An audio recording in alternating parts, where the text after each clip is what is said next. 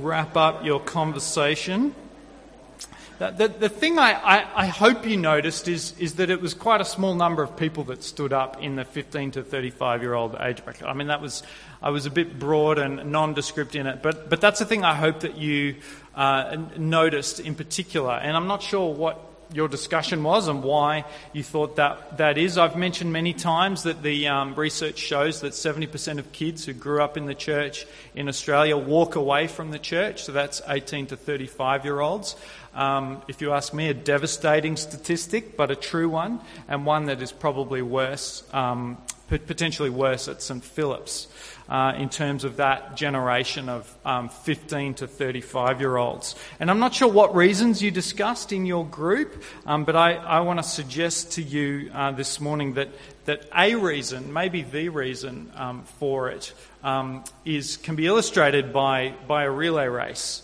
This is a picture of the US 4x100 relay race team, the men's and the women's. And this is a picture at the 2008 Beijing Olympics. Up to this point, these teams had been absolutely dominant, winning gold every time. They were just the force to be reckoned with. The US men's and women's relay Olympic teams. But in Beijing, they didn't even make it to the finals. Can you guess why? They dropped the baton. Can you see it? I didn't notice it first. They dropped. There it is there. And there it is there. They dropped the baton. They couldn't pass it on. They didn't pass it on. They dropped it. Now, I'm guessing the reason that many of you are here today, probably most of you are here today, is because of a faithful person who passed the baton on to you, who passed on the baton of Jesus to you. If you read Malcolm's Musing, it was a guy called Ron Pierce. If you haven't read it, I encourage you to read it in the pew sheet in the handout. For me, it was a youth minister called Tim Pays who reached out to me as quite a sad and somber 15-year-old. And then it was Andrew Harper, who was the youth and young adults minister at my church, who invested in me, who believed in me. And then at Bible college, it was a guy, Reese Bazant, who became my mentor. These precious men who passed the baton on of faith to me. And that's the vision. That's our hope. I wonder if you can think of who that was for you. Who were those people for you who passed the baton of Jesus on to you? This same group, Barna, they did this research. It was a global study across the whole world. They did it in partnership with World Vision of interviewing more than 15,000 young adults that grew up in the church. And one of the other questions that they asked them to either agree or disagree with, and they asked over 1,000 young adults who grew up in the church in Australia, was this: I often feel like someone believes in me. Whether they agree or disagree with that. I often feel like someone believes in me.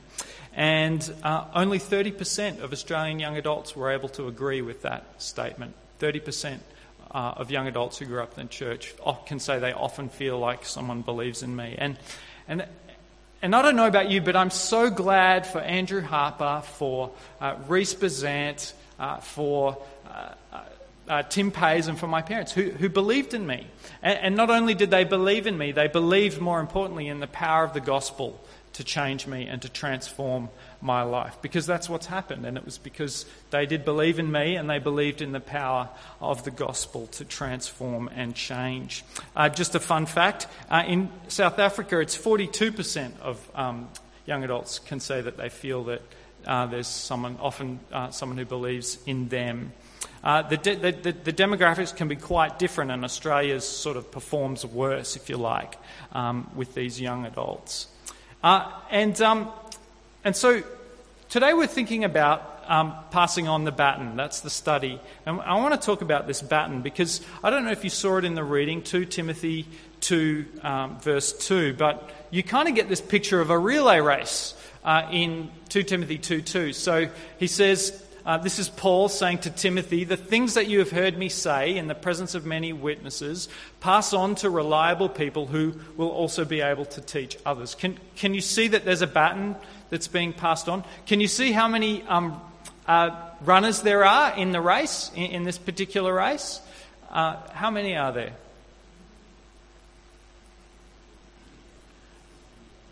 Paul says to Timothy, the things that you've heard me say in the presence of many witnesses, pass on to reliable people. So Timothy, pass them on to reliable people. And what do those reliable people need to do?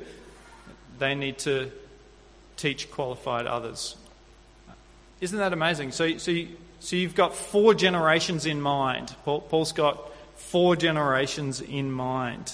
And I just think this matches so beautifully with our mission at St. Philip's. Do you know what our mission is that we've said? Our mission is making disciples who make disciples. So it's not just making disciples, the test that, I'm making... No, that's not the test, that's not the measure. It's making disciples who then go on and make disciples. And actually, if you want to use 2 Timothy 2:2, our mission should be making disciples who make disciples who make disciples. But it doesn't quite have the same ring to it, so it's just making disciples who make disciples.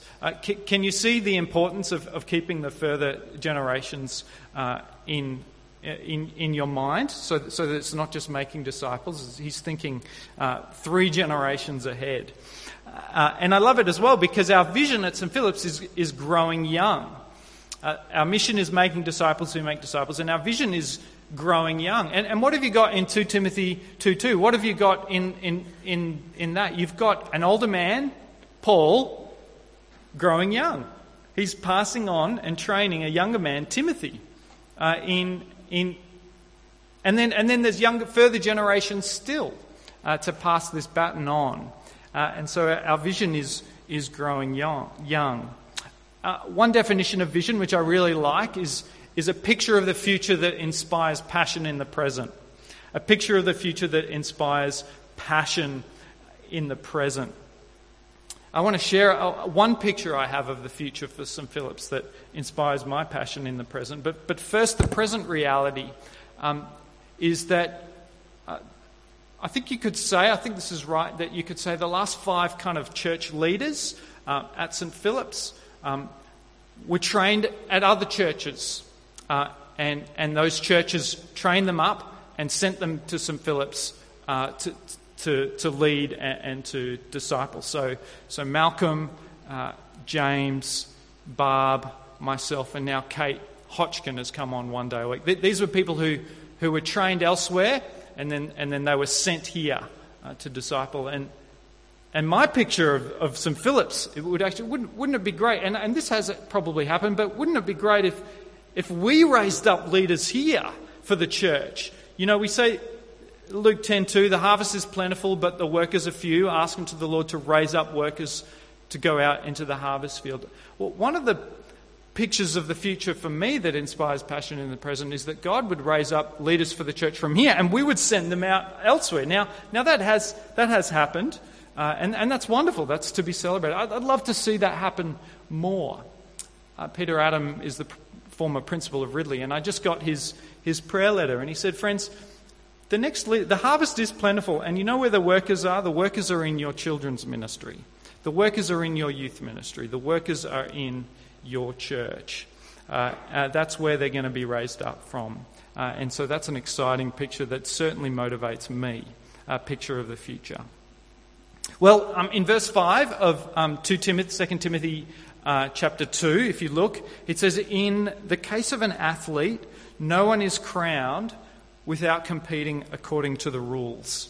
No one's crowned the athlete unless they compete according to the rules. And we are talking about the baton, and so I'm going to do something a bit odd, a bit different today. I'm going to actually look at 3 of the official rules for a relay race. These are kind of the standard rules for a relay race. And I want to learn from those rules, from the passing on of the baton literally to the passing it on metaphorically. And how that can help us fulfill our mission of making disciples who make disciples and our vision of growing young. And the first rule is Rule 25. There are a lot of rules, evidently. The baton shall be a smooth, hollow, circular tube made of wood, metal, or other rigid material in one piece. Its length shall be 28 and 30 centimetres. Its circumference shall be 12 to 13 centimetres, and it shall weigh not less than 50 grams. No material or substance may be applied to the baton. So there you go. there's a specific description of what the baton is. So that's the first point. It has to be the right baton. It's not just anything. So in verse 2, Paul says, the things that you have heard me say, pass on to reliable people. Not your religion or your good manners or good grades or your good looks, although you might do that inevitably with your kids anyway. No, the thing to pass on is the things that you've heard me say. And the wonderful thing about this, friends, is that we don't have to guess what he said, because he wrote 13 letters in the New Testament. So we don't have to guess or wonder what he said. That these are the things that we are to pass on. What he wrote makes up 28% of the New Testament. So these are the things, Timothy, that I want you to pass on. And it can all boil down very simply to this. Our baton is the gospel. It's the good news of our Lord Jesus Christ. This is so important to get. I mean, it's amazing how the simple things are the things that are just so hard to lose. That we can pass on religion, we can pass on... I was thinking about it before, that it's the fruit and the root, right? The gospel has all kinds of wonderful fruit, right? Like kindness and joy and social justice and all kinds of things. But if you give people the fruit and not the root, then they can't reproduce it, right? That these things are the fruit of the gospel. That's why the gospel is likened to a seed. And that's the thing that we need to pass on. Rather than reading your Bible and prayer, no, that's fruit. The root is the good news of our Lord Jesus Christ. So here's what Tim Keller says the gospel is.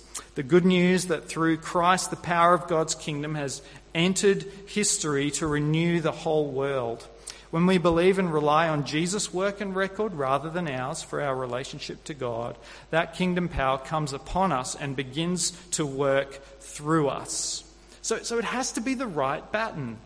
That's why with the kids, the ministry that we're doing is called the Gospel Project, because the project is passing on the baton of the gospel to our children. But Don Carson points out very helpfully that the church faces a massive challenge, especially 110-year-old churches like St. Philip's, with this task, because what he sees and what you see throughout church history is this. In the first generation, the gospel is believed. In the second generation, the gospel is assumed. In the third generation, the gospel is denied. This happens everywhere, friends. Everywhere. You think of old institutions that bear the name of Christ. I want to sort of tread carefully about this, but they're not very hard to find. They easily lose the gospel, or the gospel has been lost altogether. YMCA, Young Men's Christian Association. Have you ever noticed anything Christian about the YMCA today? The RSPCA was a gospel organisation started by William Wilberforce. Did you even know that the RSPCA was a gospel organisation started by William? You didn't even know that. See? This happens everywhere. And those things are far afield, friends. It happens here. It happens here. And it's a great danger for us. So it has to be the right baton. Or in other words, the main thing is to keep the main thing the main thing.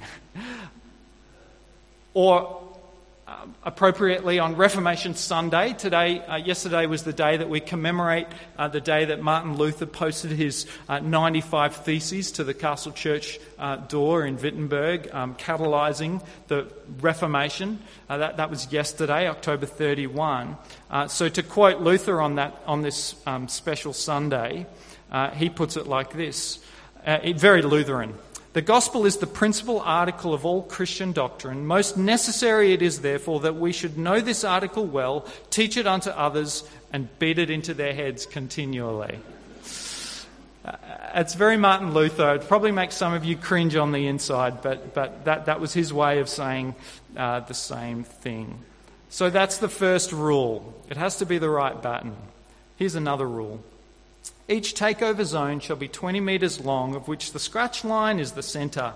The zone shall start and finish at the edges of the zone lines nearest the start line in the running direction. Now that is absolutely so confusing. I'm going to explain it for you. The space to pass the baton is limited. Let me show you on this screen with the yellow line. You know this already. There's an arrow there and there's an arrow there. and that they have to pass the baton on not before there, otherwise they'll be disqualified, and not after there, otherwise they'll also be disqualified. Do you catch the point? The space to pass the baton is limited. Now, I think you know where I'm going with this, but I'm going to show you a clip that I think says it very well. And good, there's sound.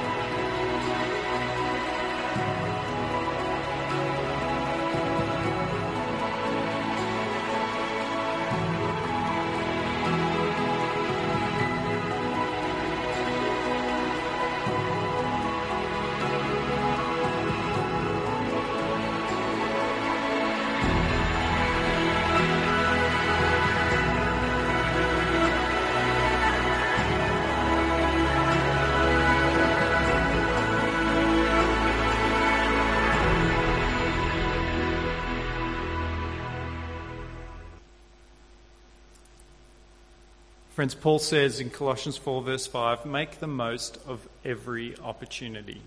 Make the most of every opportunity.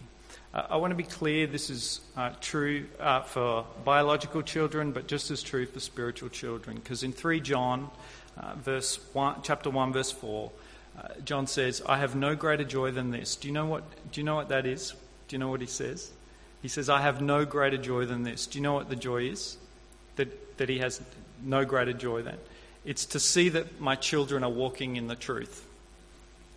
That's what he says. I have no greater joy than this, to see that my children are walking in the truth.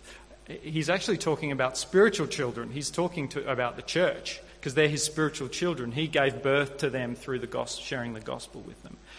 It's true for biological children and for spiritual children. And what a great joy it is to see them walking in the truth. But the space that we have to pass the baton is limited.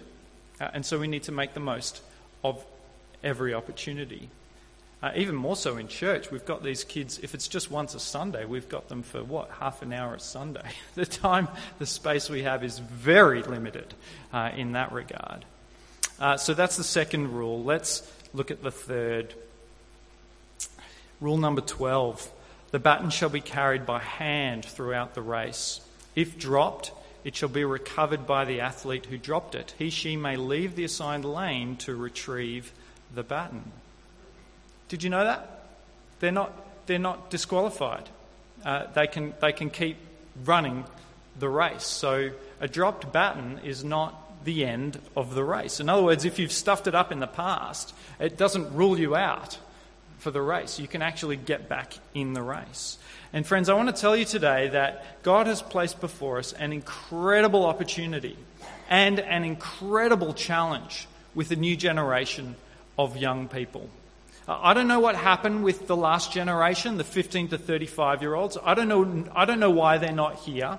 I don't know what happened with them, but I do know that there's a new generation of young people here. Did you see all those kids up the front? Did you see all the kids in the video that come along to youth group? I don't know what happened to that entire generation of 15 to 35-year-olds, but I do know that there's a new generation here. And we have an incredible opportunity to get in the race and to pass this gospel on to them and to see that to make it our joy to see that they continue walking in the truth. It's almost like God saying, where am I going to put these precious kids of mine? Who can I trust? Where is a bunch of people who see how precious I am? Where can I find a bunch of people who recognise how precious my son is to me and who'll recognise how precious these kids are to me? Where could that be? I know. I'll put them at St. Philip's. I can trust them. They know how precious I am. They know how precious Jesus is to me. They know how precious these young people are to me. I'm going to put them there. I'm going to entrust these kids to them. I'm going to entrust this gospel to St. Philip's. I know I can trust them. And it's almost like you said, well, actually, there are 9 schools in that area of Cottesloe, within 2 kilometres of that building, who barely have a chance to hear the name of Jesus. So I'm going to put St. Philip's there. I'm going to put St. Philip's right smack bang in the middle of all those schools. And then maybe they'll get a chance to hear the good news about Jesus. That's what I'll do. Friends, making disciples who make disciples is incredibly hard work. Growing young is incredibly hard work. That's why most churches are getting old. Have you noticed? That's why so many churches are shutting down and getting old. Because it's actually incredibly hard work. Hebrews chapter 12 verse 2 though, our first reading, it says, let us run the race with perseverance. Let us run with perseverance the race marked out for us, fixing our eyes on Jesus, the pioneer and perfecter of our faith.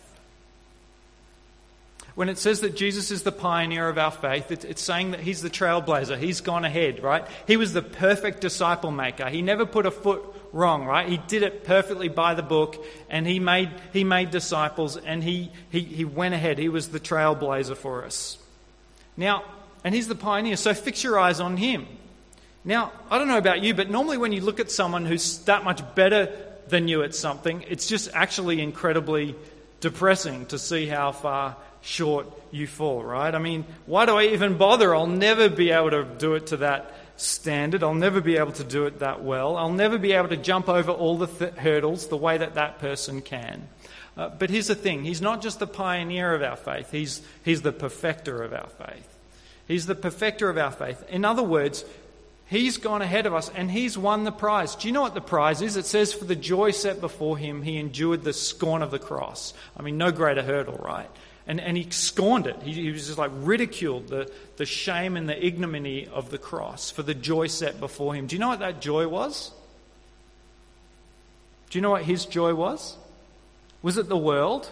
Was it the power and dominion? No, he already had power and dominion. Was it the joy of the Father? No, he already had the joy of the Father. Do you know what it was?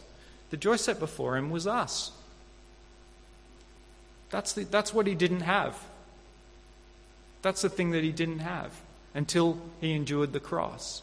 And so he's the perfecter. He's already won us. Do you know what that means for us as we run the race? It means that we're not running for victory. We're running from victory. He's gone ahead of it. It doesn't matter how bad you are at it. You're already his. You're in Christ. He's the perfecter of your faith. Otherwise, it would be too depressing, right? It's too hard. We're never going to make it. Why do I even bother? I mean, this is how I feel when I look at sin in my heart. I can't overcome that burden. It's too hard. Well, no. You're not working for victory. You're working from victory. Jesus is the pioneer and perfecter of your faith. So it doesn't matter how many times you drop the baton. You just get up and keep going with passing on the baton. It's like, if you're my generation, not many of you here, as we just discovered, you might remember a Chumbawamba song. It was actually about a drunk dude, but it still applies. It says, I get knocked down, but I get up again, and you're never going to keep me down. Come on. Anyone? Oh, look, this is like 7 or 8 of you. I get knocked down, but I get up again, and you're never going to keep me down because I'm in Christ. I've got my eyes on Jesus, the pioneer and perfecter of my faith. Or let's put it more biblically in Proverbs chapter 24, verse 6. He says, though a righteous man falls 7 times, he rises. Though a righteous man falls 7 times, or woman, she rises. You see, nobody likes to do stuff that they're rubbish at. So we, when we find we're rubbish at something, we just go, no, I'll just stick to play to my strengths, and I'll just do that instead. The problem is that making disciples is not just for the professionals, right? It's not just for the people who are good at it. No, it's for everyone. The Great Commission is for everyone. Jesus, his last words in Matthew 28 were, go and make disciples. So this is for everyone, even if you're rubbish at it, which we all are, right? That's why we've got to fix our eyes on the pioneer and perfecter of our faith. When you fix your eyes on Jesus and you realize he's gone ahead of you, he doesn't look at you based on your record, he looks at you based on Jesus' record. So every time you fall down, you just get up and you keep on going. And it's so important that we do. It's like the words of this great hymn, which say, to see the law by Christ fulfilled, to see the law by Christ fulfilled, and hear his pardoning voice changes a slave into a child and duty into choice. Do you catch what that's saying? A slave will get booted out of the house if they stuff it up, right? Or the master's going to be angry with them if they don't get it right? And so they're running out of fear and they're just going to get booted out. But that's not a child.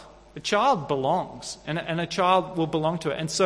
And we are children, thanks to Jesus running the race and finishing it for us because we're in him. So we started on a fairly grim note, looking at just how few people there are in our 15 to 35-year-old age bracket. But I want to end on a higher note to encourage you that God is indeed at work. You will have got an infographic when you came in to give a bit of an update on our progress towards growing young in the last year. And I just want to take you through that with some slides on the screen that are basically the same information. And there's some really cool stuff that's happened this year. So this is a bit of a snapshot. We've got a ministry intern in the person of Kate Hodgkin. She's working one day and ministering with our young people. We have started 3 mentoring relationships. So that's actually Kate meeting up with some girls and meeting up with them and investing in them, doing the work of discipleship, loving them and passing the baton on to them. This year we've started 3 small groups. When was the last time St. Philip's started 3 new small groups in 1 year?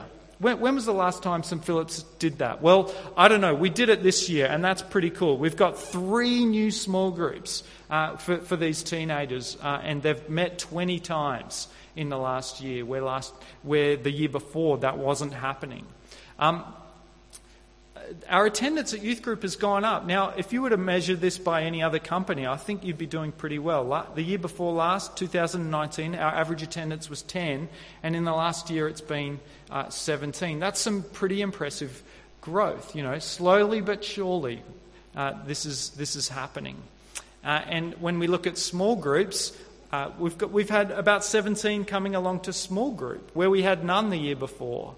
Our number of meetings in 2019 was only 20, but in the last year we've had 40 gatherings with teenagers. So we've doubled our amount of contact with them on Friday nights. And I've already said about the number of small groups. So I hope you can see that this is happening. Let me tell you, it's incredibly hard work.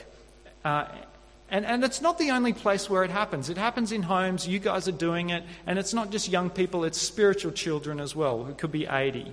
But I just want you to be encouraged that this is the work, and we need to keep it up. I said this morning we need to keep it up for 10 years, the next 10 years. We've been doing it in this solid way for 1 or 2. We need to keep it up for 10. When I said 10, Malcolm said, no, we need to keep it up until Jesus returns. And that's right.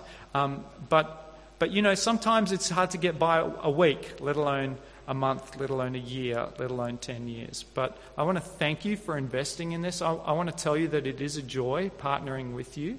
And I want to finish with the words that we heard from Hebrews 12. Therefore, since we are surrounded by such a great cloud of witnesses, let us throw off everything that hinders and the sin that so easily entangles, and let us run with perseverance the race marked out for us, fixing our eyes on Jesus, the pioneer and perfecter of faith. For the joy set before him, he endured the cross, scorning its shame, and sat down at the right hand of the throne of God. Consider him who endured such opposition from sinners, so that you will not grow weary and lose heart. Amen? Amen.